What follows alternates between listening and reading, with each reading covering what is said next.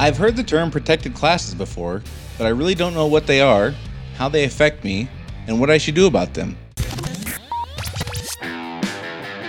Running a service business can be hard. It is not unusual for business owners in industries like contracting, home repair, auto repair, business-to-business services like janitorial, IT and accounting, and many others to feel overwhelmed by all the priorities facing them at any given time. Between addressing the needs of the customers, managing the employees, figuring out the financials, and getting processes in place, feeling like you're making significant progress on your business journey can be difficult. Welcome to Service Industry Success, hosted by Brian Harding. Each week, Brian will look at real-world strategies for building the business you are dreaming of, while also sharing tactics to get through some of the most frustrating parts of business ownership with a lot more ease. Let's get started. Unfortunately, protected classes is one of those things nobody really talks about, with a couple of exceptions. One is you're at some kind of convention where there's a labor attorney speaking, and you might even skip this meeting because it's boring, and you go meet up with some friends during the convention for lunch or a drink or something like that. They're talking about protected classes and how you should be mindful of this when you create and revise and utilize your HR policies, which sounds like a really boring class you would probably skip. The other one is you or a member of your leadership team did something that requires you to get counsel from your attorney regarding claims of potential discrimination or not properly protecting one or more protected classes. For completely different reasons, neither of these circumstances are the best place to learn about this topic. At one, you'll barely be able to stay awake while you're digesting your chicken cordon bleu lunch and not nodding off through the lawyer droning on about this stuff. And in the other, you're already knee-deep in a potential lawsuit. So before we go on, this is an important topic. It's a very sticky topic, so I've got a couple of very obvious disclaimers. First of all, I'm only going to be speaking about United States laws. I know many countries have very similar laws. I'm definitely not an expert in those other countries' laws, so I'm going to stick to what I know, which is U.S. law. The second thing is, I'm obviously not an attorney. I don't profess to know the specific laws in your area. You should definitely consult with a legal professional who knows the laws in your jurisdiction before you create, revise, implement, or utilize any HR policy. So, pretty obvious stuff there. For the most part, I can speak to this stuff as far as the practicality of it. The specifics of what jurisdiction covers, what for your business, there's no way for me to know that. So the first thing we're talking about is, what are protected classes? Protected classes are legally defined groups of people whose rights to not be discriminated against or harassed because of defined characteristics are specifically protected. So that's not a legal definition. That's the closest thing I could come up with to just kind of lay terms for what this is. These examples are obviously race, religion, country of origin, age, specifically those over 40 years old and older. When I say age, sex or gender, pregnancy status, citizenship status, familial status, which means do they have a spouse, children, etc., disability status, and veteran status. You might also hear these called EEOC protections. EEOC refers to the Equal Employment Opportunities Council, or is it commission? I think it's council. It might be EEOC as far as it might be a commission. Anyhow, you might hear the term EEOC referring to these protections as well. Now, why should we care about this stuff? Lawsuits are being filed against companies, left and right. I think the last statistic I read was something like 1 in 8 companies every year will be sued by an employee. These are getting more and more expensive. If I remember right, the average lawsuit for this kind of thing is somewhere around $250,000 as far as the claims awarded. Oftentimes the suits are for millions. I think the average settlement, though, is somewhere around $250,000. It might be higher than that now. It might be $400,000. I don't know. It's expensive. It's more than enough that a small or medium-sized business could just be put out of business if they lost a lawsuit like this and had to pay, $250,000. One of the things is that this is not something that people are insured enough for oftentimes. There's great insurance out there called employment practices insurance. If you don't have that, you should get that immediately. that maybe should be the most important thing you do today. If you do not have employment practices insurance, your insurance broker will provide it. This is not a specialty kind of thing.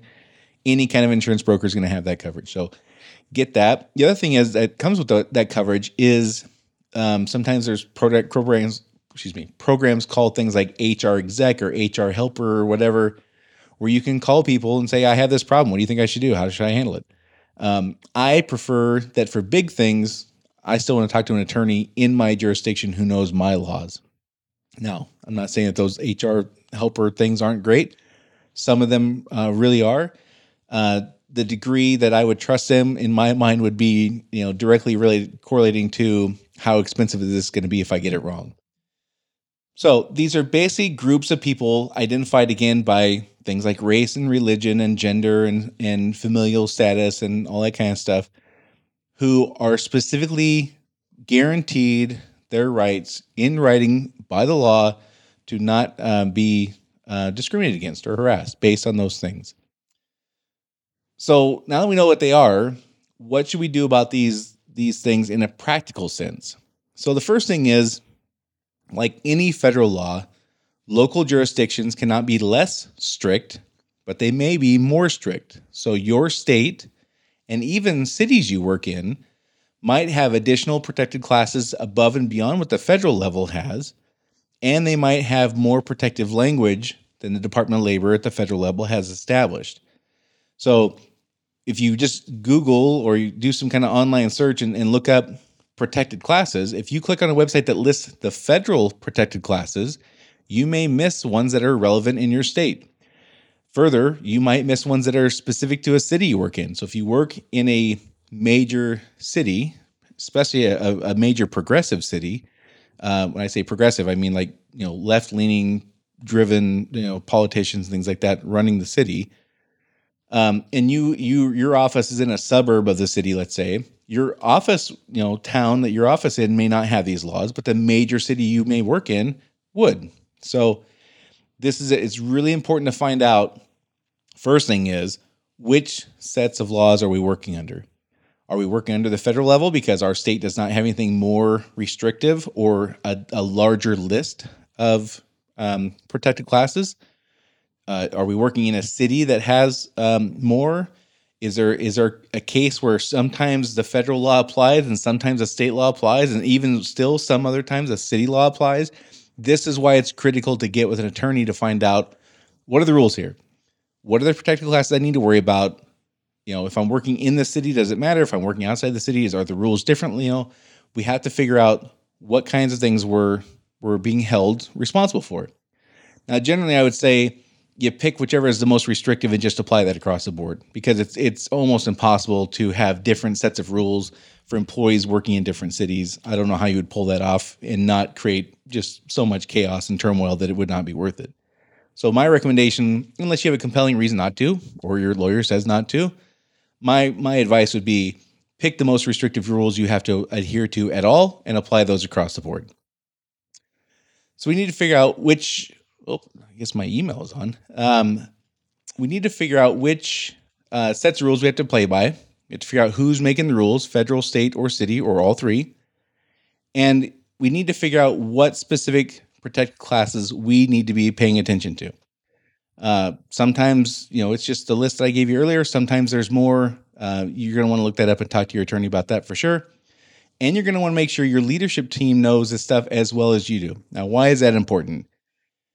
In most jurisdictions, anything your supervisors, managers, sometimes even leads do, anybody in authority role sometimes, if they do something that's completely wrong, they do something that is illegal, they discriminate or appear to discriminate, it's the same as if you had done it yourself as a business owner. That's how generally the law looks at this stuff. It's our responsibility as business owners to train our managers and leaders to do the right thing and to know what the laws are. This is not a case where we can claim ignorance and say they didn't know. The law is going to say, well, if they didn't know, it's your fault. And if you did teach them and they didn't do it anyway, it's still your fault. Now, I'm not saying we have to like that. I'm just saying that's the way it is.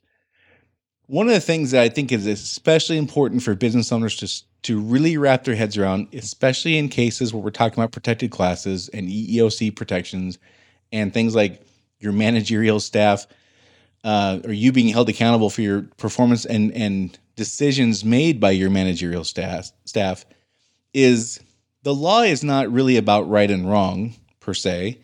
The law doesn't care what your version and your explanation of right and wrong is.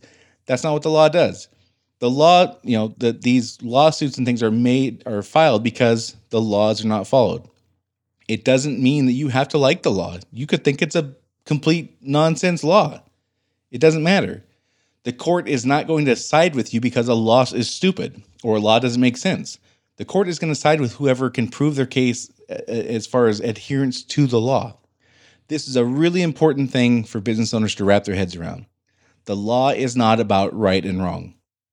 The law is about adherence to what is written and what the declared rules created by the legislators at the federal and state and city and county levels. That's what the law is about. Compliance and adherence to those written rules. It's not about right and wrong. We really have to just bang that into our heads because it's really hard to see. We know that we're good people. I mean, I'm thinking most people who run businesses are good people. They try to take care of the customer. They try to take care of the employees. They're doing the best they can. They don't. I don't know any business owners who discriminate based on the list of things I read earlier. I don't know anybody who does that. But it doesn't matter if there's the appearance of that. It doesn't. There's not a judge who's going to look into your heart and see what your intentions were. That's not how it works. If it appears to violate the law, you're guilty. That's how it works. So it's important for us to get over this notion of right and wrong and begin working towards compliance with the law, period. It's another thing for us. It's also important for us to get over this idea that we didn't mean it to be this way. We didn't intend for this way. I know it looks bad, but that's not what I meant. The appearance of favoritism, the appearance of harassment, the appearance of preferential treatment is the same as if it's actually happening. And that is something we also have to wrap our heads around. This is not something we're going to necessarily like or agree with, but it's just the way it is. So I wouldn't say, as far as the practical application of how to deal with protected classes and how to make decisions and all that kind of stuff, I wouldn't say that you need to treat the people in those protected groups different or better. But I would say you probably wouldn't want to make a change to a consequence and have somebody in a protected class be the first one to experience what could be perceived as a negative consequence of an existing policy or a situation in which you have no policy. Especially if you've done something a certain way for many years, you would not want a person in a protected class to be the first one to have this new consequence. So, for example, if you decided that, we have an attendance policy that the consequences have just been 2 lags. Our policy is if you miss X amount of days, you get a written warning or you get a 1-day suspension, whatever. And you say, we're going to change the consequence because attendance has gotten out of hand. Even though we've been doing it this way for 10 years, we're going to change the consequence. So now we do let's say, I'll just make this up, a 3-day suspension if you miss more than X amount of days in a quarter or a month or a year or whatever it is. You change the consequence from a 1-day suspension to a 3-day suspension. You would not want a 50-year-old woman who is a minority to be the first person to face that new consequence. Unless you put out a new policy, which everyone signed in advance, where you declare, we're making this change to the policy, we're making this change to the consequence. You would not want to do this on the fly without having a new policy signed by everyone. And even then, you might have to talk to your attorney about what are we going to do if a protected class is the first one who has to suffer this consequence. Now, it's unlikely, again, that you would create these policy changes and hope for a particular person to be the first one. It's just nobody operates that way. I can't even imagine a situation where that would be the case.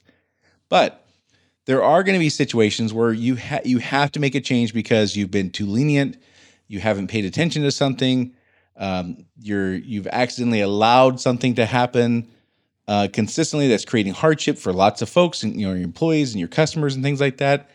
and you're going to want to make changes.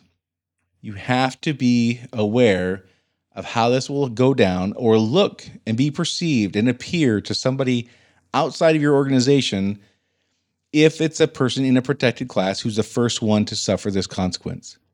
So there's a couple of things I would do. I do, when I'm teaching managers about this and applying this stuff in real life. One of them is to remind myself at all times that no matter what happens, it's going to be, assume a worst case scenario. It goes to trial, it goes to court, whatever.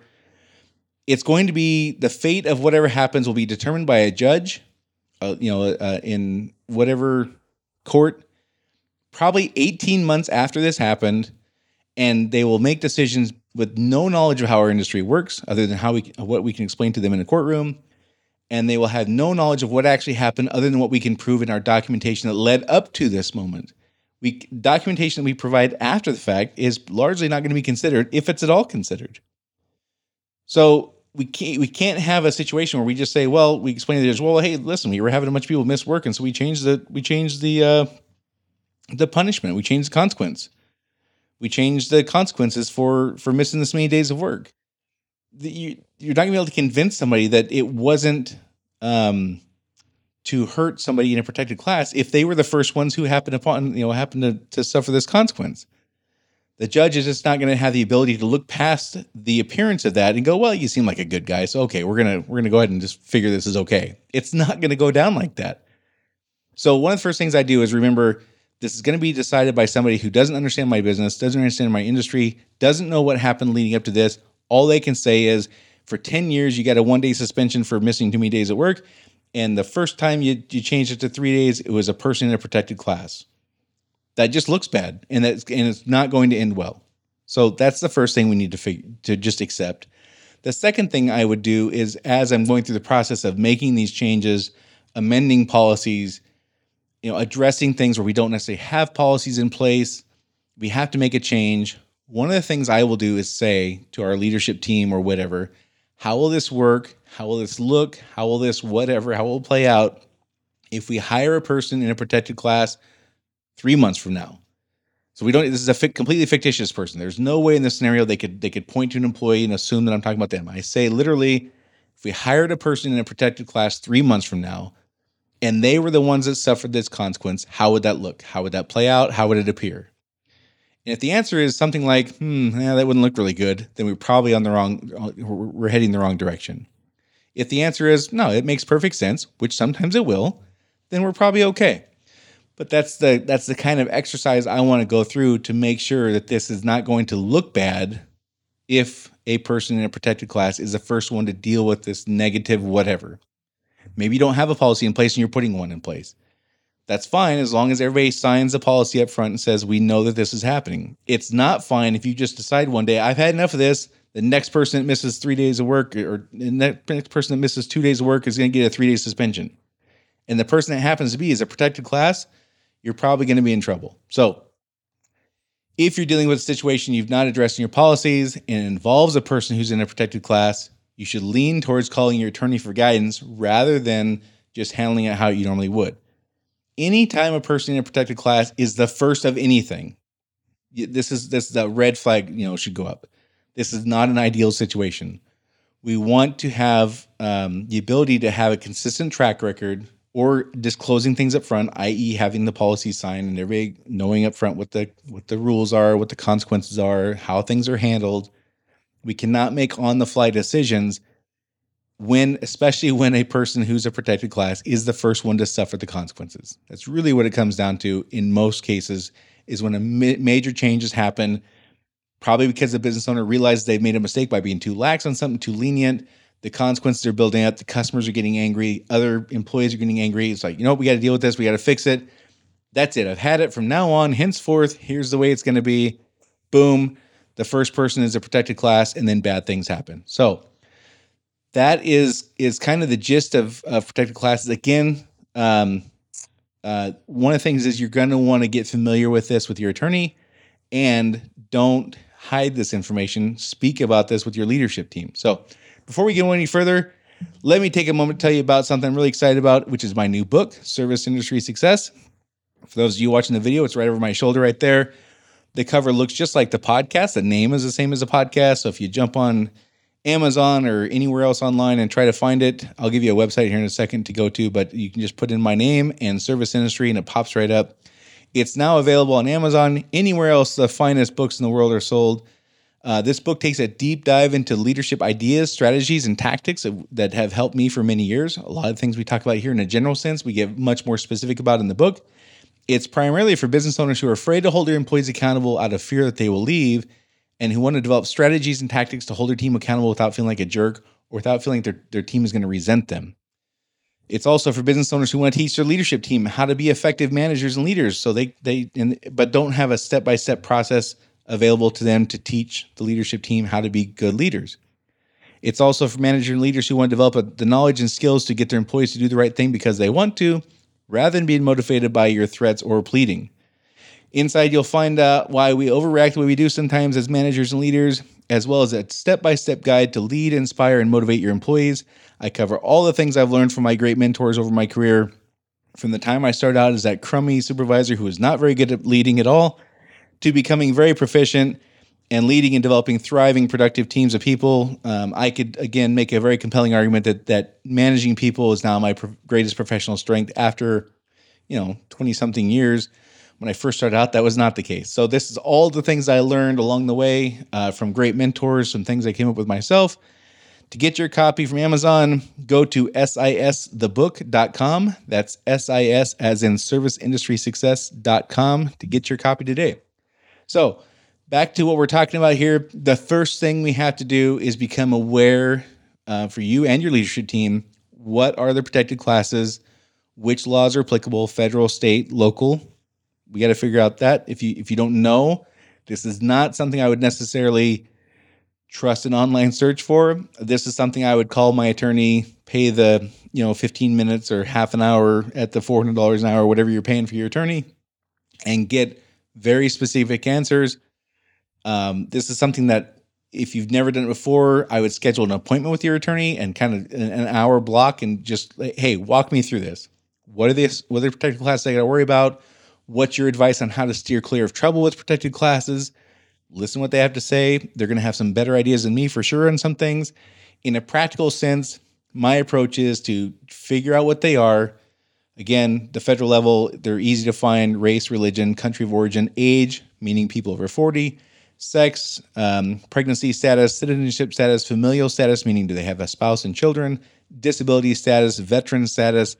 There might even be some others at the federal level. Those are the big ones I know about. You might hear them called EEOC protections, as in Equal Employment Opportunities Council. And again, the reason why we should care about this is the number of lawsuits and the cost of these lawsuits every year is going through the roof. It's definitely enough money now, these damages being awarded, to put a small business out of business, maybe even a medium-sized business. So you got to figure out if you're dealing with the state, federal, or local laws, where some might supersede others, which specific classes are relevant for you or applicable for you. And you got to make sure your leadership team knows this as well as you do. Everything they do, especially every negative thing they do, is seen by courts as if the owner themselves did it, period. There's not any exceptions to that I know of.